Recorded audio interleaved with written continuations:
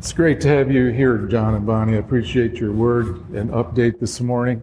We'll continue to pray for you, uphold you, but thanks for being here, making the trip. We have been studying the Gospel of Mark on Sunday mornings, and we've been studying it for quite some time. I've just been taking a bit at a time, not in a hurry.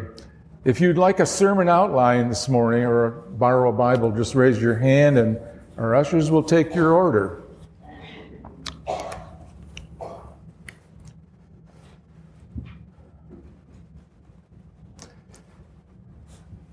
A man was taken to court and found guilty of overusing commas. The judge warned him to expect a lengthy sentence.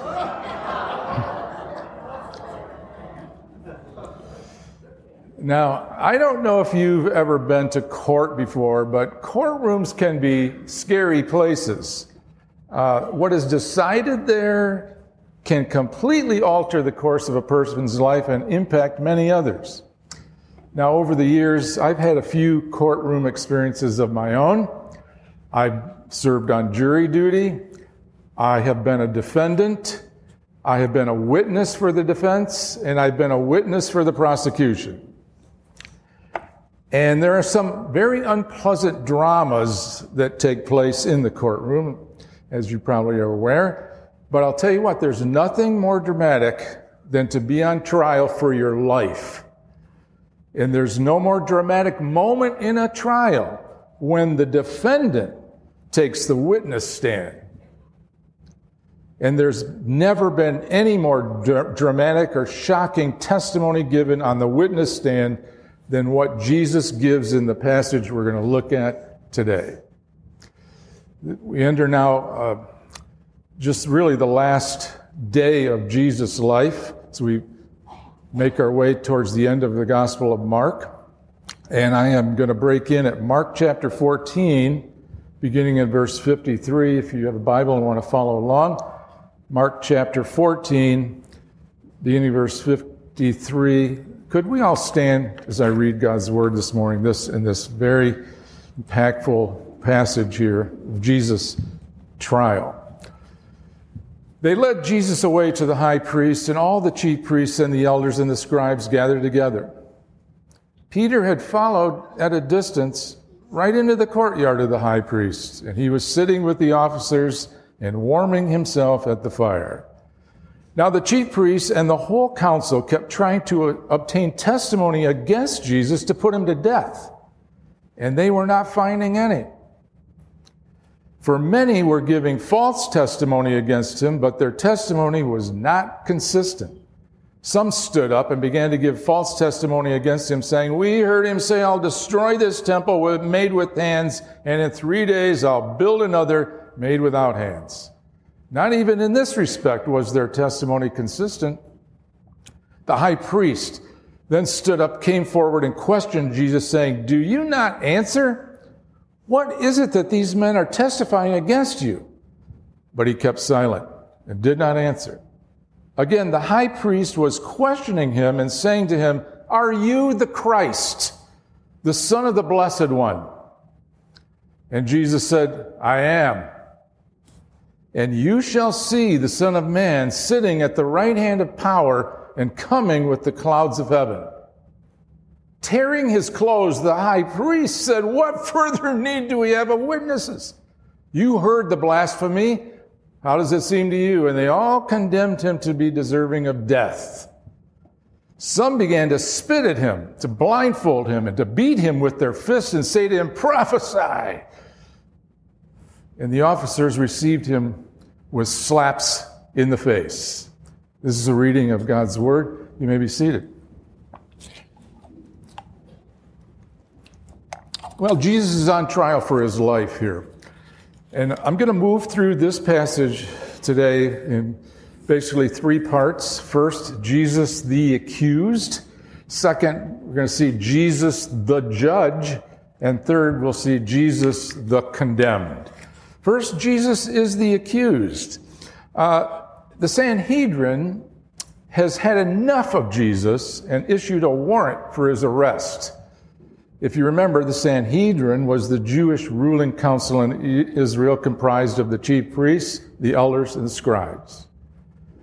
And they were in cooperation with the Roman authorities to kind of keep the peace and make things good with the Jewish people. The Sanhedrin functioned basically as like a supreme court in Israel.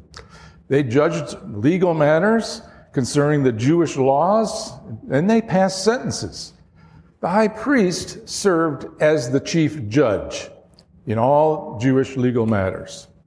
After Jesus is brought before the Sanhedrin to stand trial, at this point they thought they had enough evidence to convict Jesus of capital crimes. The text says they were actually seeking out witnesses to testify and support what they had been hearing. According to Jewish law, a person could be convicted on the testimony of 2 or 3 witnesses. And as you read the account, the main accusation they had against Jesus was that he called for the destruction of the temple. And they were seeking witnesses who heard him say that and established that accusation. That way, they could proceed to have Jesus killed. Threatening the temple was a very serious crime in Israel, could result in the death penalty. Jesus did talk about the destruction of the temple, if you remember, but they misunderstood him. In John's Gospel, chapter 2:19, Jesus said that if they destroyed this temple, he would raise it again in 3 days. But he was talking about the temple of his own body, which John clarifies. And Jesus did predict that the temple would one day be destroyed, but he never threatened to destroy the temple or call for its destruction. Even though they sought witnesses to accuse Jesus, the text tells us that the Sanhedrin couldn't find anyone to testify. And those who did were conflicting in their testimony. Their testimony didn't agree, that they were giving false testimony. And according to Jewish law, if the testimonies of the witnesses didn't agree, the trial should have been thrown out. But there was nothing about Jesus' trial that was legal or just. It was just the opposite. This is a miscarriage of justice from the very beginning. Now, the sense you get in this passage as we move through to the end is the Sanhedrin was so frustrated in their attempt to establish this accusation against Jesus so that they could bring him to be judged and die for capital offense. They're so frustrated. The witnesses aren't agreeing. So what happens is the high priest stepped forward. He's the head judge.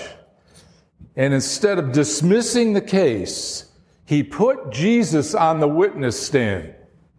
Okay, all these other witnesses aren't happening. Let's hear from the accused himself. The high priest asked Jesus point blank, "Are you the Christ?" Meaning Messiah, the Son of the Blessed One. He's just asking, you got to understand this, he's just asking Jesus if he's claiming to be the promised Messiah in the Old Testament. He's not in that question intending any reference to deity. Claiming to be the Messiah was not a capital offense. Many had done so in Israel in the past. In the expectations of those times, a Messiah would come and be like a Davidic king and rise up and help them throw off the yoke of the Roman oppressors. They were expecting a very human Messiah. That's all he's asking.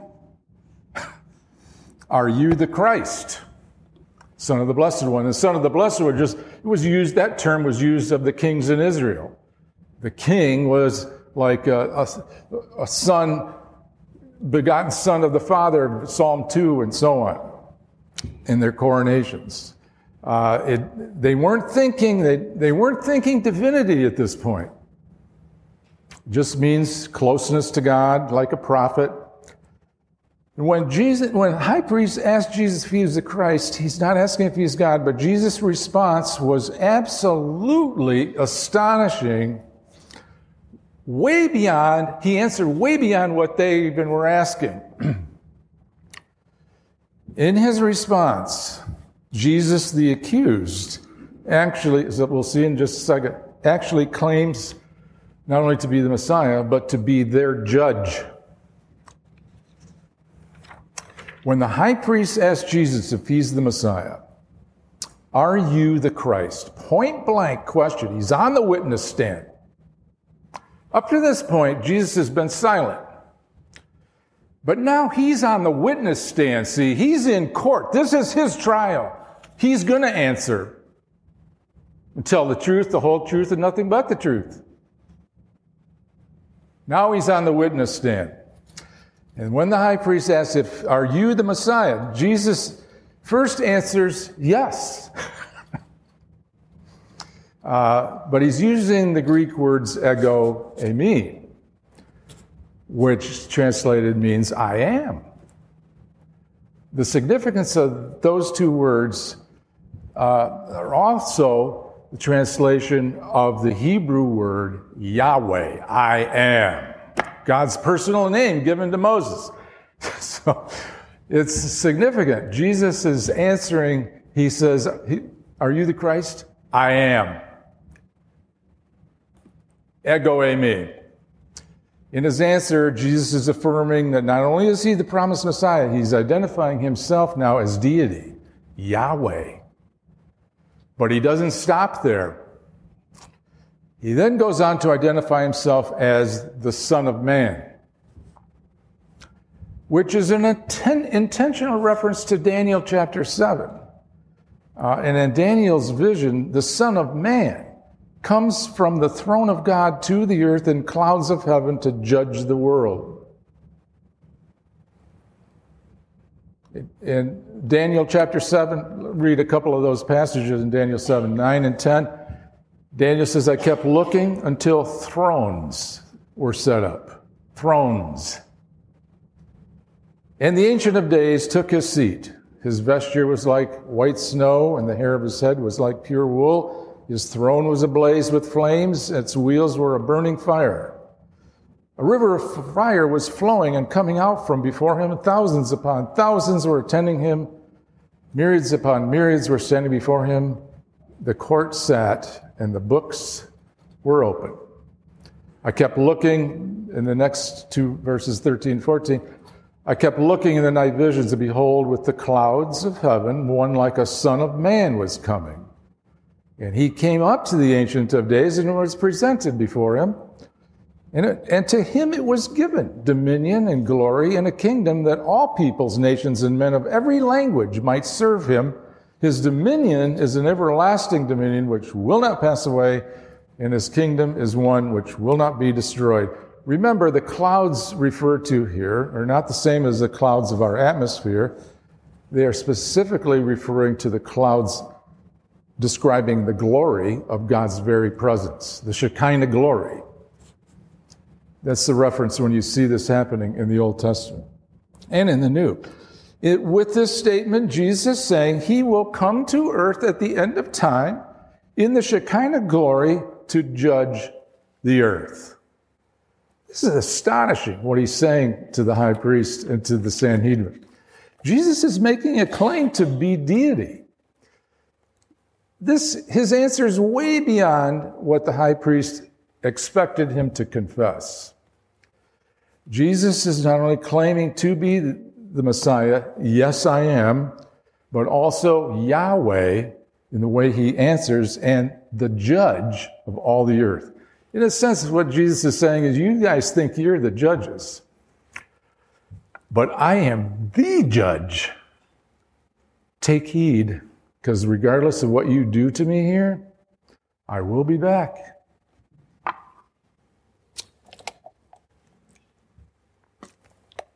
you got to see this. Jesus is claiming not to be just a great teacher, a leader, a healer, but the divine judge of all.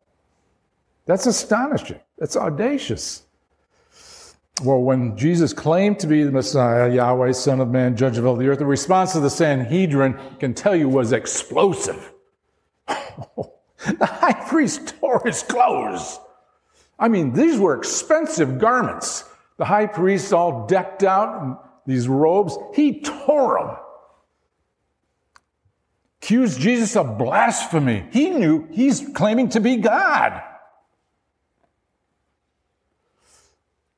Some spit on him, blindfolded him, beat him with their fists, and slapped him in the face for that comment. You claim to be God, Yahweh? The Son of Man, okay. And they all condemned him to be worthy of death. The whole Sanhedrin did.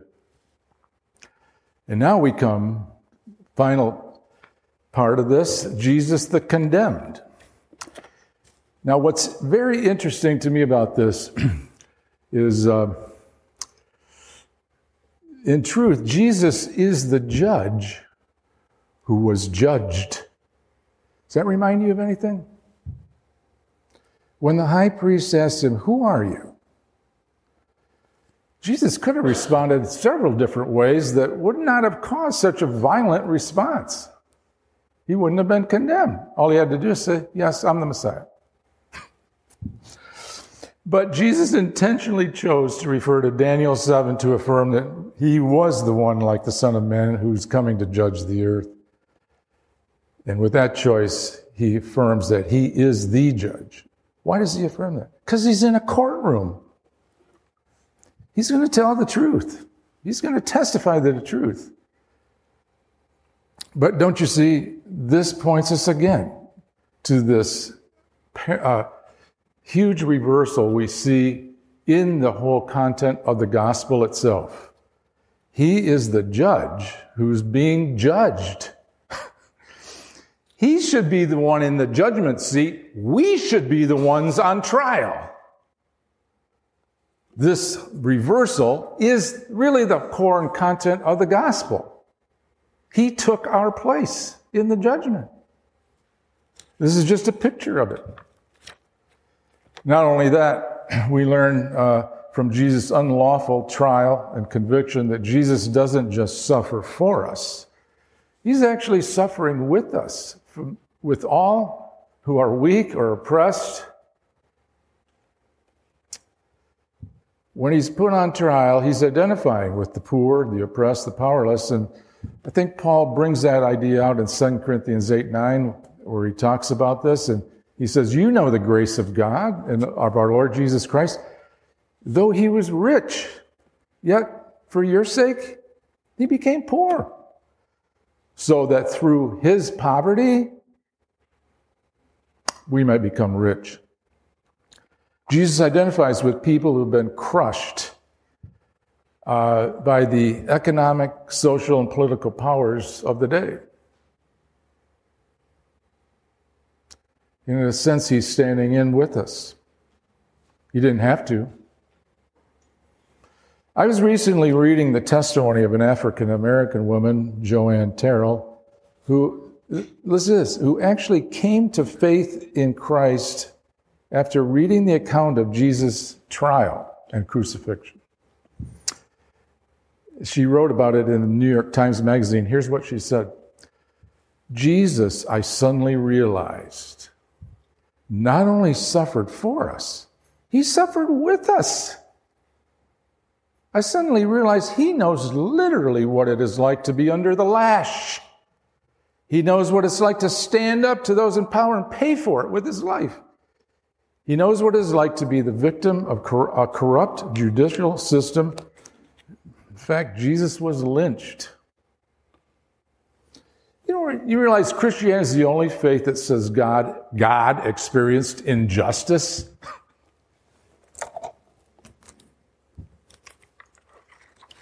Because Jesus died in our place and took the condemnation and penalty for our sins that we deserved, The gospel proclaims, this is the good news. Those who believe in him are justified before God, do not come into judgment, are declared righteous in his sight, and have been given the gift of eternal life, sealed with the Holy Spirit. That's just amazing. 2 Corinthians 5:21, Paul says, he made him, God made Jesus, who knew no sin, to be sin on our behalf, so that we might become the righteousness of God in him. If you've never done so, could I urge you, invite you to believe in Jesus and receive the forgiveness of your sins and the gift of eternal life. Let's pray. Father, I thank you for Jesus, who willingly, voluntarily stood in judgment, not for his sins, but for ours, so that we might be saved. Lord, we look at the cruel injustice he experienced, and would you help us to let that move our hearts closer to him who loved us that much? Help us to live lives of grace that you've so abundantly granted to us, trusting when we're hurt or offended or abused, trusting all judgment to you, the one who judges everything and everyone righteously. I ask this in Jesus' name, amen.